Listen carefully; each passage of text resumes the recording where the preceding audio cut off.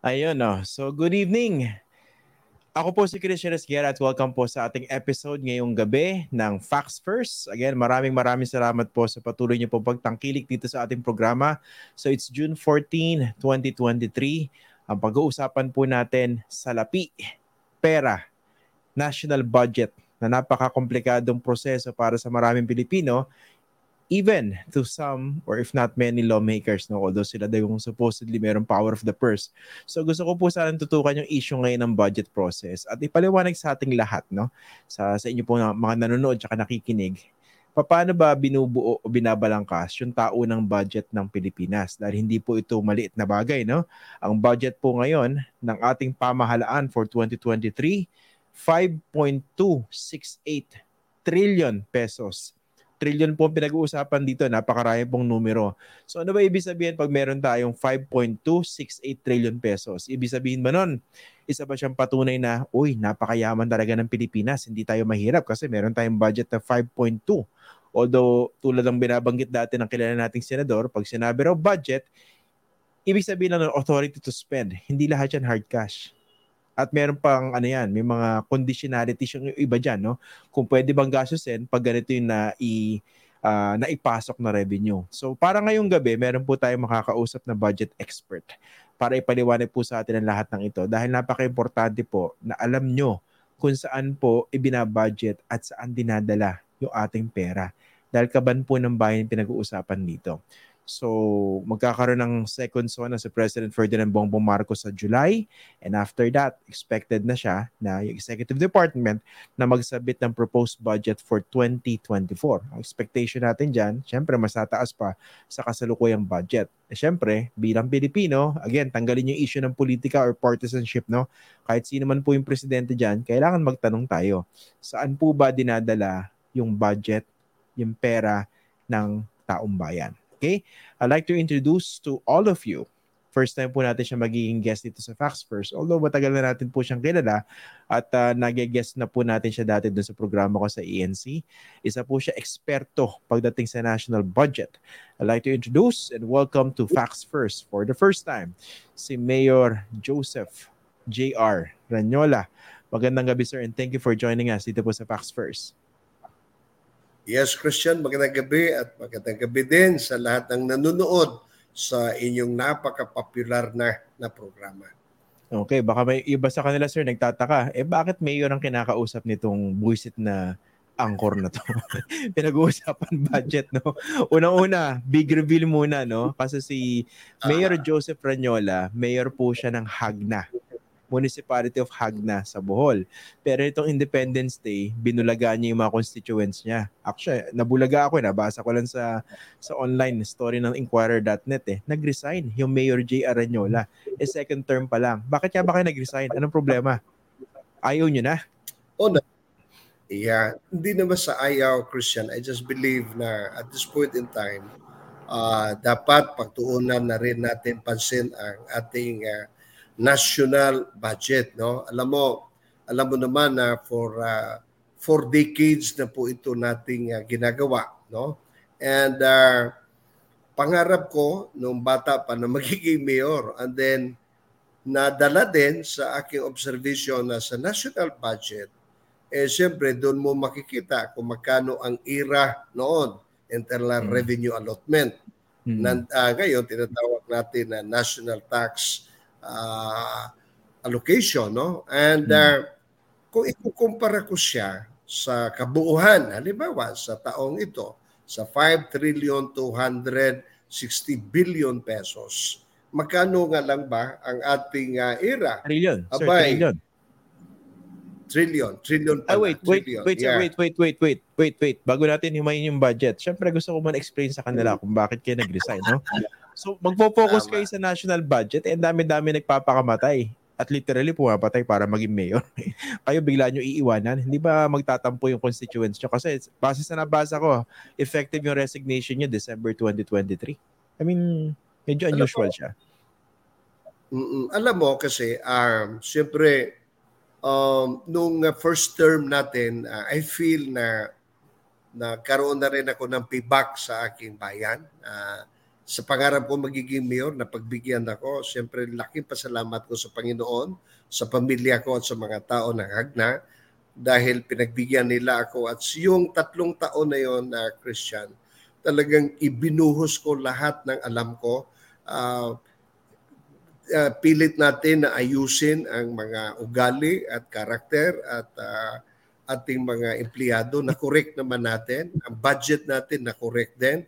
Pagpasaayos sa mga programa at iba pa. Now, noong second term na, nag-isip na ako na babalik na ako sa Manila. Ngunit talagang there was a strong ano pa rin, yung clamor na magkaroon ako ng second term. So, medyo naman di pa masyado klaro ang COVID noong panahon na yon. So, pilit ko rin na tinanggap, no? And ayun, tinatry ko. Pero sa ngayon na gumanda ang organisasyon namin, halimbawa ang aming vice mayor, sa linya ko na, ang ating karamihan sa mga councilors na kahit hindi namin kapartido, very cooperative na, I saw the chance and opportunity na ma-share ko sa kanila ang tamang pamamaraan sa paggobyerno.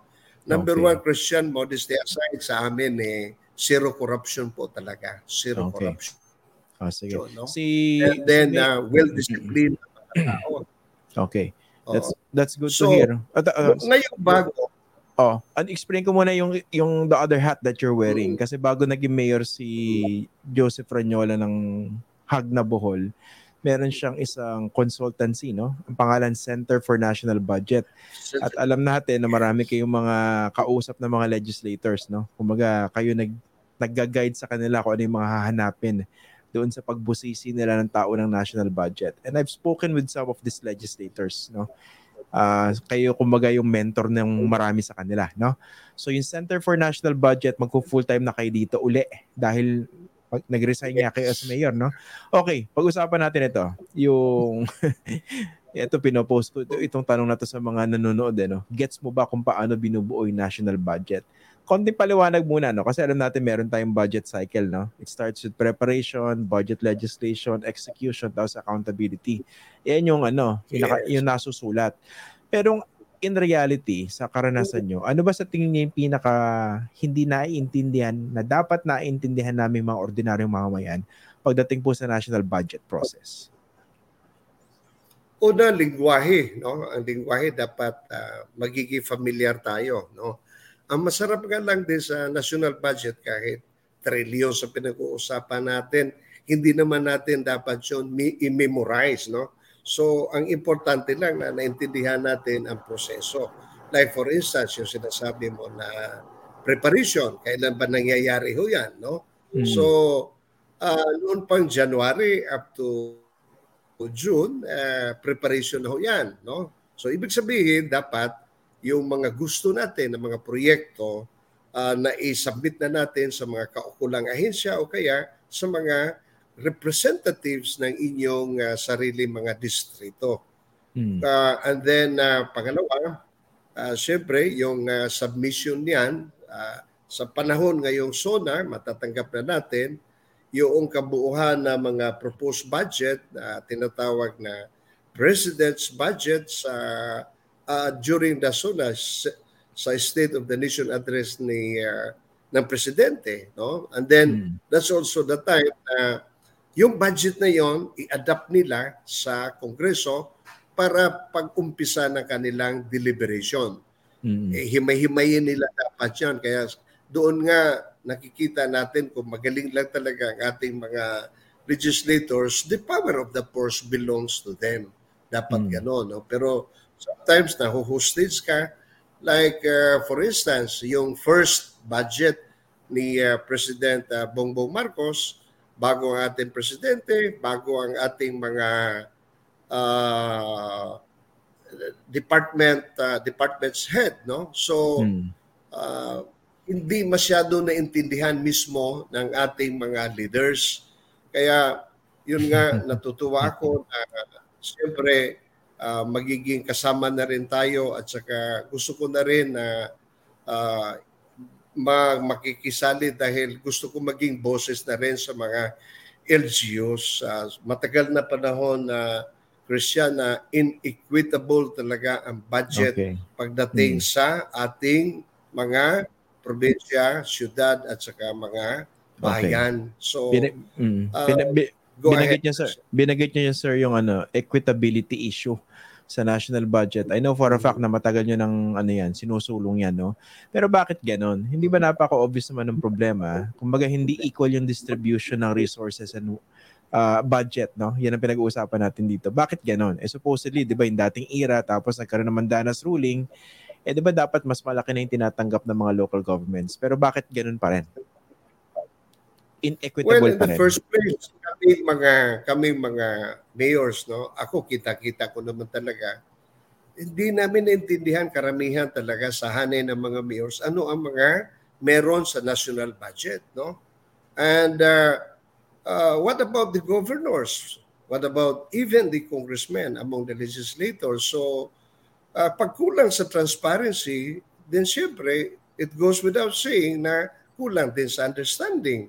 So kung kulang tayo sa mga facts, kung kulang tayo sa mga data, hindi tayo well-informed, so nagkakaroon ng kaguluhan. Now, pagdating din naman sa mga department heads, sila nag-a-adjust sa kanilang opisina sa laki ng obligasyon, responsibilities, sa dami ng empleyado, sa dami ng mga social involvements, nawawala din sila. So sino ngayon ang merong power, merong say sa national budget?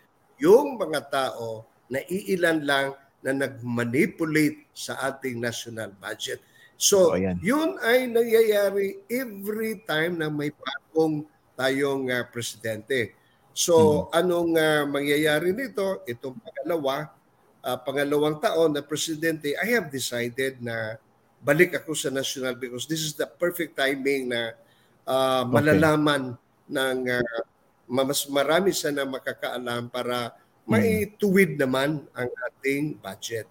May pagkakataon ba in the past na kasi alam ko may mga kongresista at saka mga senador kayong mga nakakausap in the past hanggang ngayon, no? At nagpapaturo sa inyo. Minsan ba may mga pagkakataon na parang nagugulat kayo? Supposedly, power of the purse nasa Kongreso. Ibig sabihin, nasa mababang kapulungan, tsaka sa Senado. Pero yung the way they deal with you, parang hindi ba kayo nagugulat? But parang hindi nyo masyadong alam yan. At madali yata kayo mapaikutan. Hindi because noong pa man din nagtrabaho ako sa Senado, alam ko na at nagiging consultant ako na karamihan talaga sa magagaling na mga legislators, yung tinatawag natin ng mga constitutionalists. Pangalawa diyan, yung magaling sa mga parliamentary procedures, so mga parliamentarians. Yung pangatlo naman, yung magagaling sa kanilang advocacy. Yung pangapat, yung mga grandstander. Yung panglima, silent majority.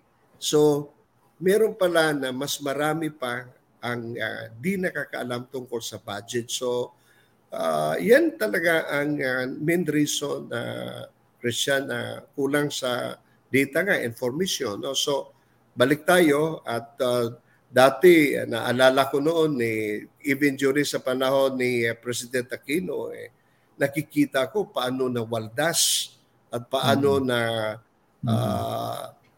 sintro yung control ng 500 to 700 billion a year. At yan ay napatunayan natin dahil dinala sa aking mga kliyente mismo sa Supreme Court yung kaso ng disbursement acceleration program.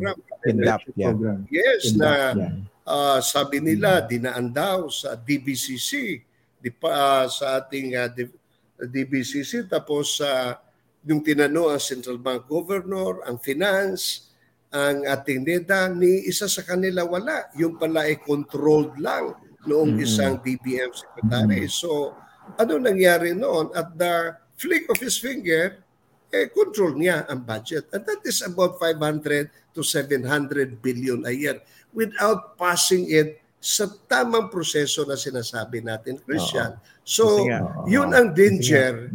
Yun ang danger because right now, with 5,268 billion, my God, napakalaki na makontrol. Sino ngayon sa gobyerno ang meron talagang total control. So, yan ay isang aspeto lang sa budget, no? What about the Wait, revenues? yung sinasabi nyo Yes. sino yung totoong may control dito? Magkano yung pinag-uusapan natin? Ito ba yung tinutukoy nating unprogrammed funds at saka special purpose Iba. funds? Iba pa rin yun, Christian.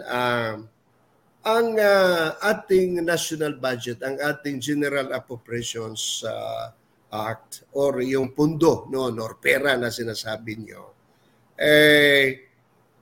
gagastusin yon at makikita yon every year sa libro ng budget of expenditures and sources of financing or BESF. Now, doon mo makikita paano ginastos yung appropriations.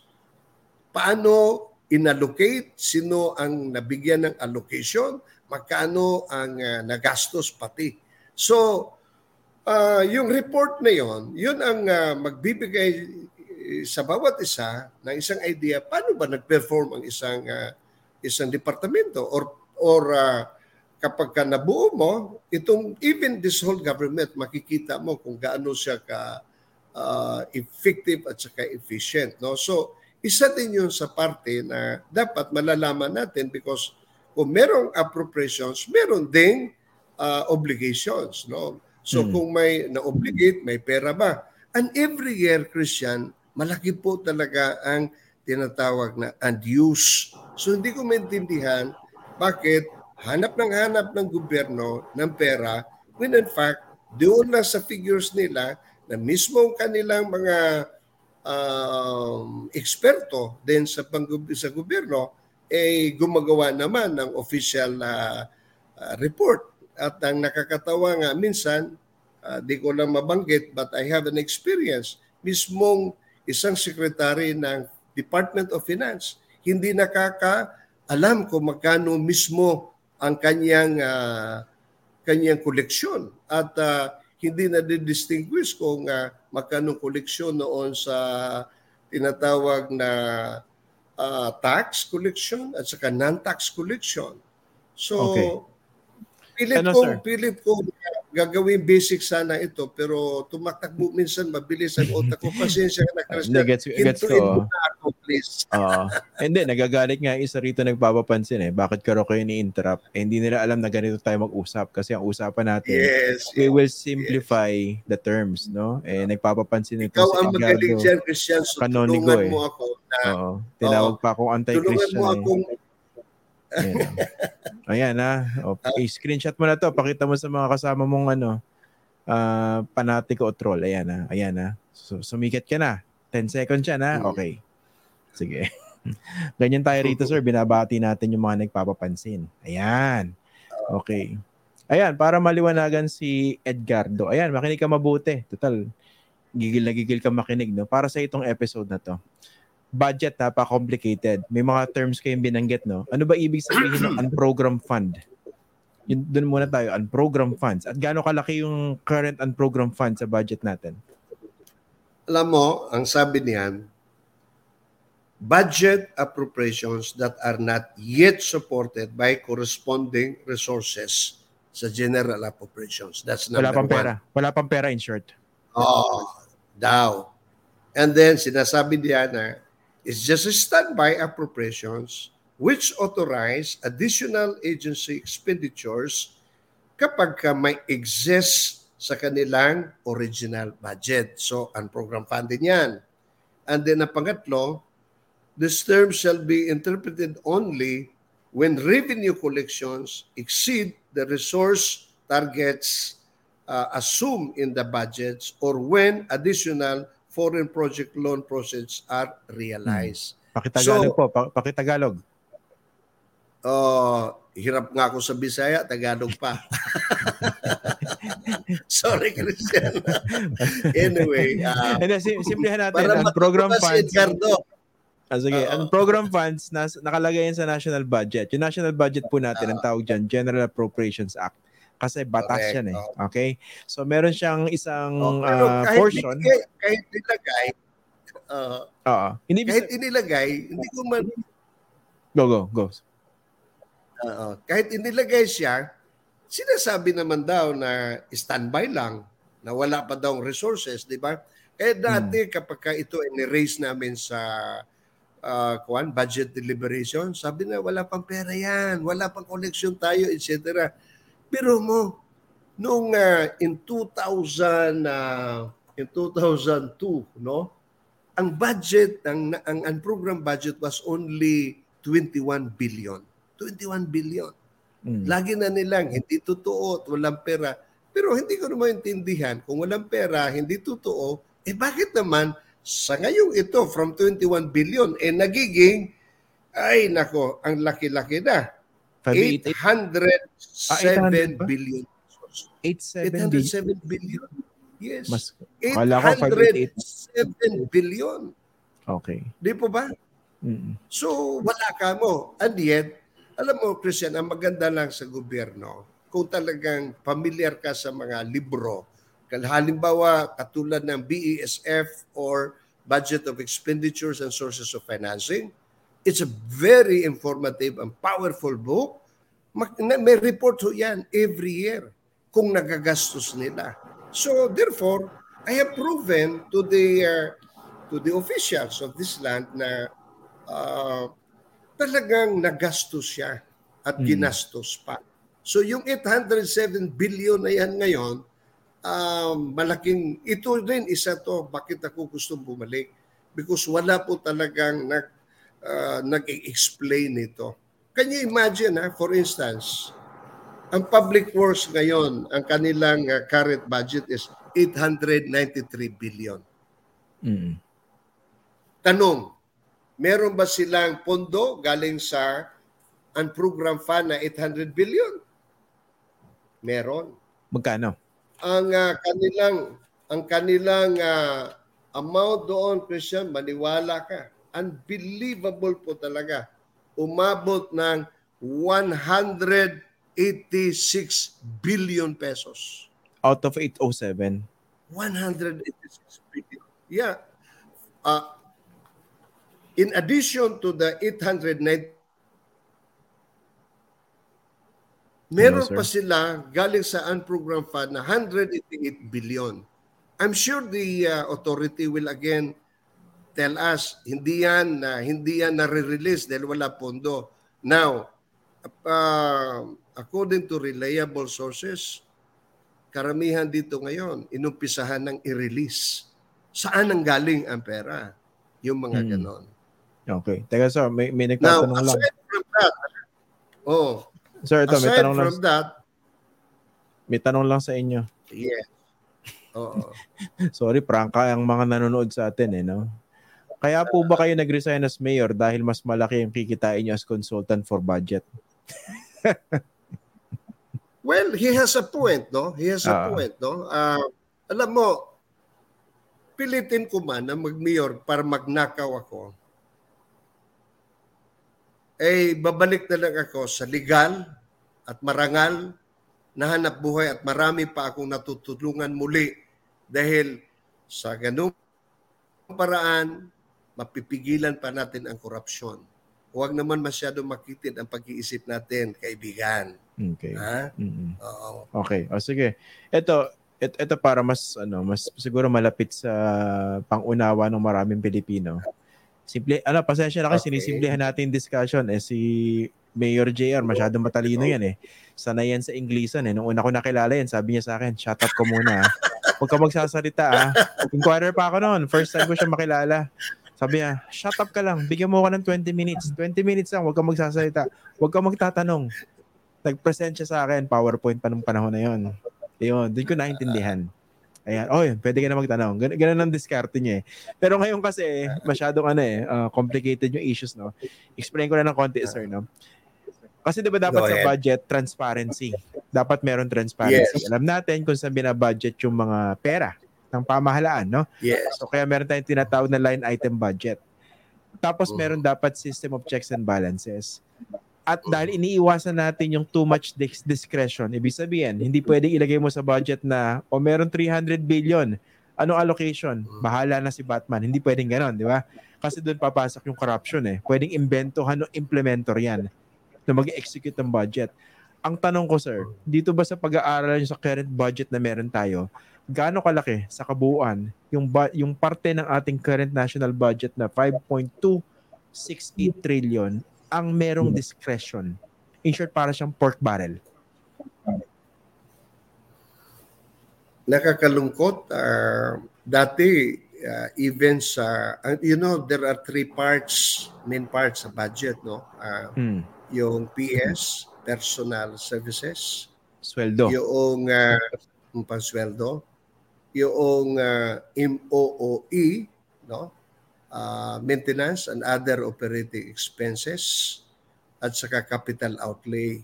Dati, ang laro talaga, nasa capital outlay lang. More on the programs, mga projects. Dahil nga, kung balikan mo naman ang 2002, ang budget noon nasa 782 billion lang. Pero ngayon sa laki na, nagiging 5 trillion, 268 billion na, abay, ang diskarte malawak na.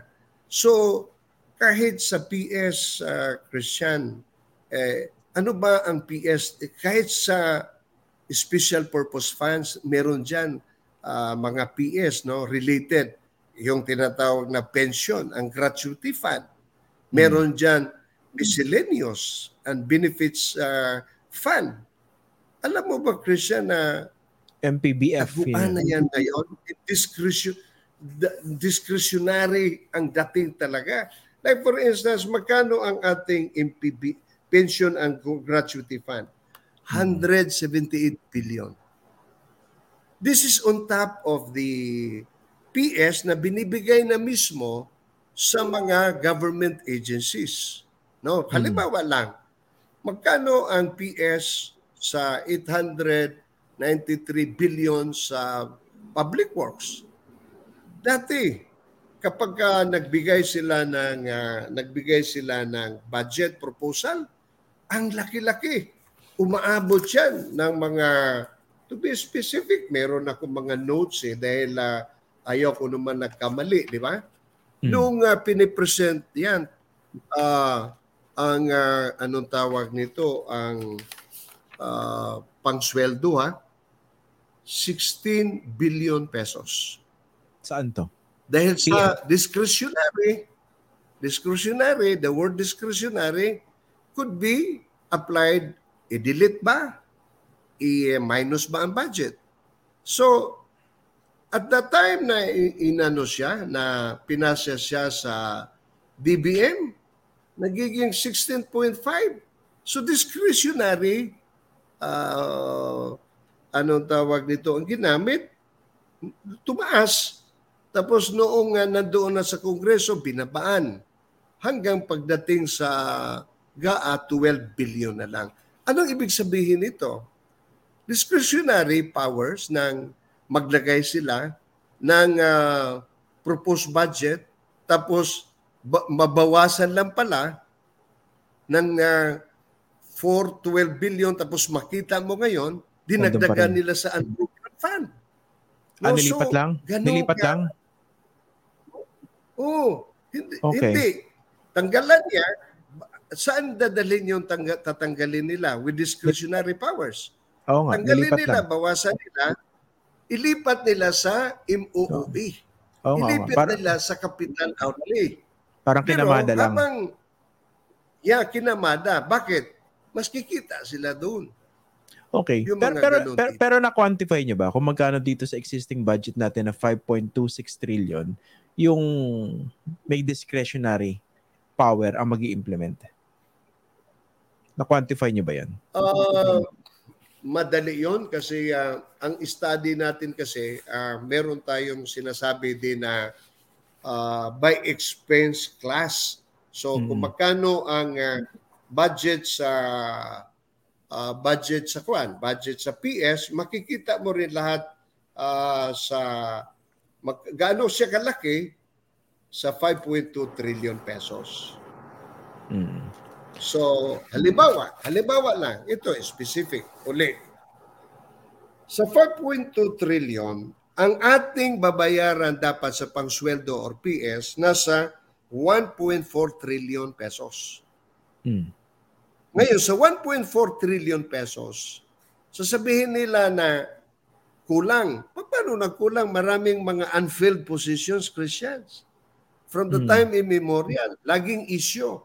Hindi pinifill upan ang ating ang mga Posisyon. positions. Kaya Yung plantilla. maraming sobrang pera dyan. Ano nangyari Yeah, doon? yung plantilla. Tanong ko lang baka sana nakakasunod yung mga nanonood sa atin. No? Yung sinasabi ni Mayor Ranyola, di ba may naka-budget na pampasweldo. Let's say isa-isa ahensya ng gobyerno. Pero yung posisyon na binadgetan, hindi naman pinupunan. So nandun yung pera, yung budget, pero wala yung babayaran. Ang tanong ko, saan napupunta yun? Bumabalik na ba sa kaban ng bayan yun? Well, minsan sa dideclare nila ng mga bonus. Pwede bang i-realign Di yan? ba manaririnig tayo? Merong mid-year bonus. Merong year-end bonus. Pwede ba yun? Ang worst dyan, yes. Ang worst, pinapatulog ang pera sa bangko. And ang pera na yon magiging reason na i-deposit nila, and through the interest, kikitain ng mga taong may control sa pera. How come ang daming pera na hindi nasasauli kung atin lang sanang i-oblige ang ating mga department agencies pagbigay ng report magkano sa kanila mga pera ang nasa trust funds, nasa bangko, at anong mga bangko. Yeah. Okay. Diba? Karamihan din dyan, mga PS related. Now, pagdating naman sa MOOE, malaki din.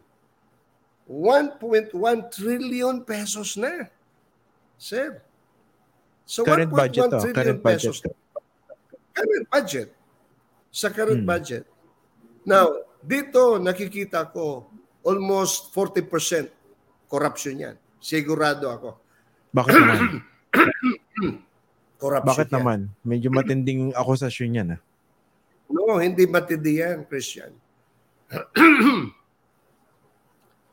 Sino-sino ang mahilig magkaroon ng trainings? Magkano binabayaran natin sa travels, sa pagkain, sa materials? Okay. Nagigets ko na yan. Ano yan, di ba? Galawan niya ng mga government officials, no? Magpapadala ng mga empleyado sa training. May representation, tapos sagot natin. Pag last quarter of the year o kahit gitna, sasabihin, marami pang pera. Pwede natin gagawin to sa training. Yes. Binabayaran ang ating mga resource persons. Yung mga materials natin, commission, yung pagkain, yung hotels. So, kung ito titignan ng bawat ahensya natin, maraming pera ang ating gobyerno. Lalo na nanggaling ako sa LGU. Yun ang maganda, Christian, dahil nakikita ko mismo. Kami maliit lang. How much more sa malaki na syudad, na malaki ang budget, malaki na syudad, na probinsya. Then, kung ang isang mga probinsya na malaki, ang budget lang niya, mga 7 billion. Ang isang syudad na nasa Metro Manila, ang budget niya nasa mga 19 billion or 20 billion. Like Makati, ang Taguig, di ba? Pero pagdating naman sa agency ngayon, dati ang public works, Christian, nasa isip ko talaga at sa puso yan. Ang public works was only 47 billion pesos. Ngayon, binigyan na sila ng 893 billion. Meron pa sa program fund. Meron pa sa ibang mga agencies. Nakakakuha pa yan. Galing sa MPBF kung saan-saan pa. So, ang dami talaga. Hindi na alam ng isang secretary karamihan kung paano. I doubt kung na-control nila ang kanilang budget. If they know exactly how every centavo is being spent. Okay. Ito pa yung, ang dami kasing kailangan boses sa budget, no? Ilan uli yung libro? 3 ba? 4? Ilang volumes ba ang budget? Meron tayong 3? general appropriations. Meron Yung tayong GAA, General Appropriations Act, GAA. Meron tayong BSF, National Expenditure program, Program. And NEP. then meron tayong PESF. Mm-hmm. Oo. Meron tayong details of programs and projects. Mm-hmm.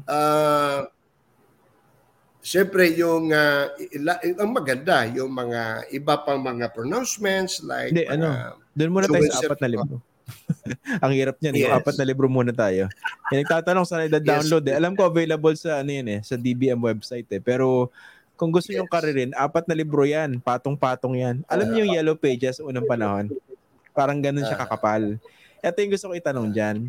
Paano ba naiiwasan yung mga double entry? Kasi baka minsan may mga, alam ko nangyari to before Alam niyo yan May mga Alam mo, resourceful na mga legislator na paano kung magsingit sila ng 2-3 items na same budget pero iniba na ng konting wording. O kaya halos pareho. Kunwari, pagpapasemento o repair ng ganitong kalye, yung stretch na to ilang kilometers. Pero pag tinignan mo, triple pala yung ibinudget for the same project. Paano ba naiiwasan yun?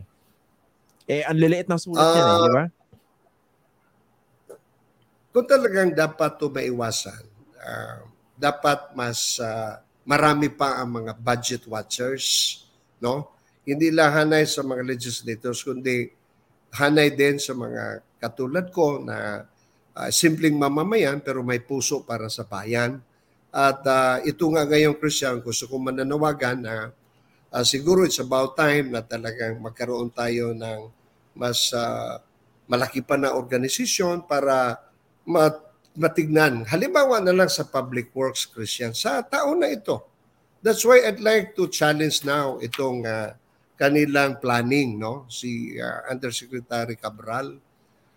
Nung panahon na ni Senator Lacson, ang double appropriations, talagang mortal sin yan. Mortal sin. Pero laki talaga ng gulat ko, Christian, na sa ngayon, merong equivalent na 2.4 billion pesos, hindi lang double, triple, quadruple. Meron ng 5 times binabalik-balik at pinakamalaki ngayon, 6 na beses ang isang proyekto na nilalagay nila.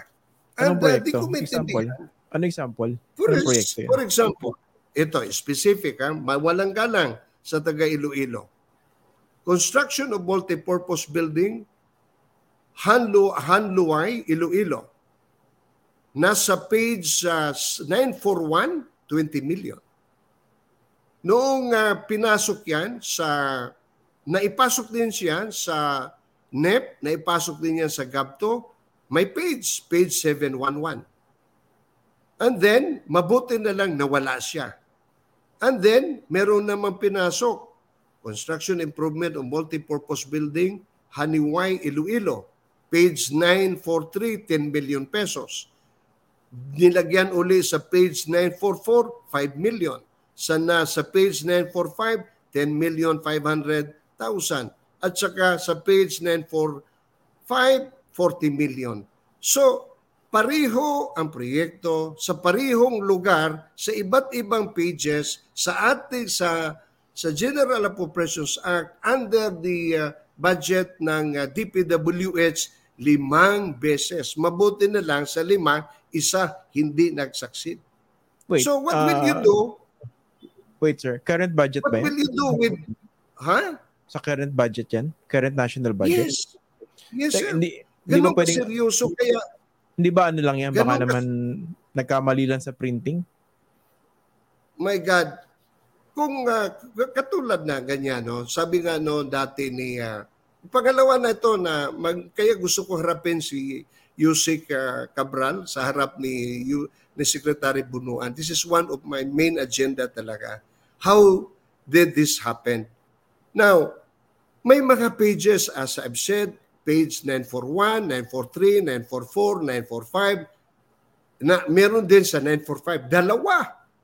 Bakit din nila nakikita? Okay. Pareho parehong title, construction, multipurpose, building, Haniway, Iloilo. Hindi ba siya meron din dito sa Albay. Construction sa Albay of water system, level 2, level 2. Meron, 3. So, pero ang nag-succeed, 2 na lang. Isang Pero 25 ito, million, isang 5 million. ito sir, ang tanong ko. Sige. So, pinapoint out nyo kasi hindi ko hawak yung kopya, no? So, I would presume na Yes. accurate yan, no? Yung binabasa nyo na double Yes, multiple accurate ako, entries. Christian. Okay, hindi, ang tanong I ko, will never. pero sir, di ba may ano naman yan? Wala bang mekanismo to correct it? For instance, kung nagkaroon man ng multiple This entry, is the reason why. pwede namang hindi i-release ng DBM yung budget, di ba? Well, as ang problema, under the general provisions, sinasabi dyan, as long as line item ang mga project mo, katulad na binabanggit ko, Automatic release ba yan? automatically, it's as if release siya because the GAA ngayon becomes GAARO, Oo nga, release naalala ko yan. order. Kumbaga, in-streamline yan before, di ba? Medyo pinadali yung This is the proseso. reason why, ito, Christian, kaya gusto ko talaga itong budget season na to, bago sila gusto ko i-question ito. At anong gagawin sa mga ganito? Pahintulutan ba natin na magpapatuloy ang aking bayan? Marami. Hello, sir. Medyo pumipitik yata yung kanyang no. Medyo nawawala yung internet ni Mayor Joseph Ranyola. Pero I hope nakakasunod kayo sa discussion, no? Medyo complicated yan eh. Kasi si Mr. Ranyola, alam ko, nagbibigay siya ng mga lecture din sa iba't ibang mga grupo. Basically, to talk about the basics of the national budget process. Kaya yan, di ba? Pinipilit lang natin himahimayin ng konti. Although, mahaba-habang discussion yan. Kasi nga, for instance, yung tinatanong ko about the double or multiple entries, malaking issue po yan, no? Kung hindi binabantayan, kung totoo mang meron talaga ngayon, no? So, kailangan busisiin yan. Kasi pera po at malaking pera yung pinag-uusapan dyan. Nasaan na kaya siya? Ayan, nawala. Babalik yan, don't worry. Ayan. Palitan muna natin yung Ayun. Medyo nakakasunod ba kayo? Kasi nga, napaka-importante po. In-explain ko kaninang budget cycle. So, nagsisimula yan sa budget preparation, yung budget call. Magtatawag yung Department of Budget and Management. Iba't ibang ahensya ng gobyerno. Magkano ba yung proposed budget nyo? Sasabit nila yan. Usually, tinataasan nila yan eh. So, syempre, kasi nga, madalas binabawasan din sa Department of Budget and Management habang hinahanda na rin tinatawag na National Expenditure Program na tinatawag din ng the President's Budget, no? Kasi galing sa Executive Department tapos yun isasubmit sa Kongreso. Pero syempre, yung preparation ng budget, medyo madugo at saka masalimuot kasi titingnan niyo yung projections. Tsaka by the way, malaking bahagi ng ating budget taon-taon ay pinambabayad sa utang. Kaya ang argument ng iba dyan, medyo maliit yung elbow room daw pag pinag-usapan natin yung real budget dahil malaking porsyento o malaking bahagi ng ating national budget taon-taon pinambabayad sa utang at may interest yun, no? So tinitingnan magkano ba yung projected, pinepeg kung magkano ba yung dollar-peso exchange rate dito sa ganitong computation. So sayang, meron tayo itatanong sa kanya eh. May nagpapatanong dito eh. Ano bang tingin ni Mayor Ranyola doon sa sa Maharlika Investment Fund? Although kanina, nung this afternoon, medyo napahapyawan namin yan during our short conversation. Parang sinasabi niya, kung naghahanap ng pera para sa Maharlika Development Fund, ang dami-daming pagkukunan. Although sabi niya, sa pagkakaalala ko, siya mismo hindi believe or hindi agree doon sa Maharlika Investment Fund. Teka, nawala siya. Kasi nasa siya ngayon nasa Bohol, nasa Hagna. So mukhang hindi maganda yung yung internet connection niya. And sa akin lang, bibigyan pa natin to ng second part, itong discussion natin about the national budget. Kasi kung sinusubaybayan niyo po yung ating programa, this was not the first time that we discussed the national budget. Nung pa lang tayo, nung nagsisimula pa lang itong podcast na to ng 2019, napag-usapan na rin natin yung budget na yan eh. Ang kausap naman natin noon, dating Dean ng Ateneo School of Government, si Dean Ron Mendoza. So, sustained yung discussion na lagi natin sa national budget. Kasi when I was covering Congress, and of course, kino-cover ko rin yung national budget process, doon ko na-realize ang dami palang horse trading, no? Minsan magugulat ka, no? Kumbaga, hindi ganun karami yung miyembro ng Kongreso na talagang tumututok at nauunawaan yung budget process. So merong mangilan-ngilan na talaga nakatutok. At syempre, kung kakaunti lang yung nakakaintindi, baka naman mapaikutan yung ibang hindi nakakaintindi. Tapos yan natin nakikita yung ilang wheeling and dealing at saka horse trading, no? Tapos minsan sa mga budget hearings, doon nagkakasingilan yung mga politiko, minsan personal issues nila, nire-raise nila roon sa mga departments of government, agencies of government, pinapagalitan yung mga department heads, pero behind the scenes yun pala, meron silang hinihingi, no? Meron silang gustong makuha na kailangan, sige, babudgetan namin itong proyekte ko. Tapos syempre, gusto rin natin pag-usapan dito kung talagang nananaig pa rin ngayon yung pinag-uusapan long time ago yung SOP. Na baka naman si congressman nagpapasok ng budget item sa national budget dahil naipangako na pala doon sa contractor na kilala yan tsaka doon sa district engineer ng DPWH sa kanyang nasasakupan. So yung mga bagay na yan, dapat mula tayo. Dapat binubusisi natin yan. And hindi natin to pwedeng mabusisi kung hindi natin naintindihan yung mismong proseso. So we need people to engage with us, to explain things with us. Tayo mismo, pag naintindihan na natin, dapat maging mapanuri tayo. Kasi napaka-intimidating talaga ng budget process. Kung nakita niyo yung sinasabi ko kanina, no? 4 na voluminous books na pinag-uusapan niya. Ganyan kakapal, parang yellow pages na sa mga old enough to remember nung bago nagkaroon ng cellphone, merong yellow pages na yung landline, di ba? So, yung pinambabarot minsan ng tinapa. Yan. Uso yan. Anyway, kaugnay itong discussion natin ngayon ko sa national budget dun sa discussion natin, kailan ba? The other day about corruption. Yan. So, yun. Okay, kita-kita tayo bukas. Ano na tayo? Medyo mahaba-haba natin discussion natin. Hindi na nakabalik si Mayor Joseph Reñola dahil mukhang sumabit na talaga internet niya. Well, I hope yung mga napulot kayo dito sa discussion natin. At politics aside, let's just focus first on understanding how the national budget process works. No? Makakatulong sa atin yun. Dahil tulad ng sinabi ko na simula, pera po natin yung pinag-uusapan dito. Hindi pera ng mga politiko. Kasi minsan, ito pala, bago ko matapos, no? Kakabuisit minsan, no? Dati nagko-cover ako sa sa Senado. Merong isang senador doon para bang medyo na-shock lang ako rin sa parang sense of entitlement niya. Sinisita niya yung isang ahensya ng gobyerno. Pero yung paraan ng pagsita niya, para bang pera niya yung pinakawalan niya. Parang sinasabi niya, dinuduro-duro niya yung ibang mga, yung sinisita niya mga agencies of government. Sabi niya, last year, binigyan ko kayo ng ganito. Last year, binigyan ko kayo ng ganito. Saan nyo dinala? Nung kino-cover ko yun, I was quietly recording the hearing. Nung nagko-cover pa ako sa Senado noon.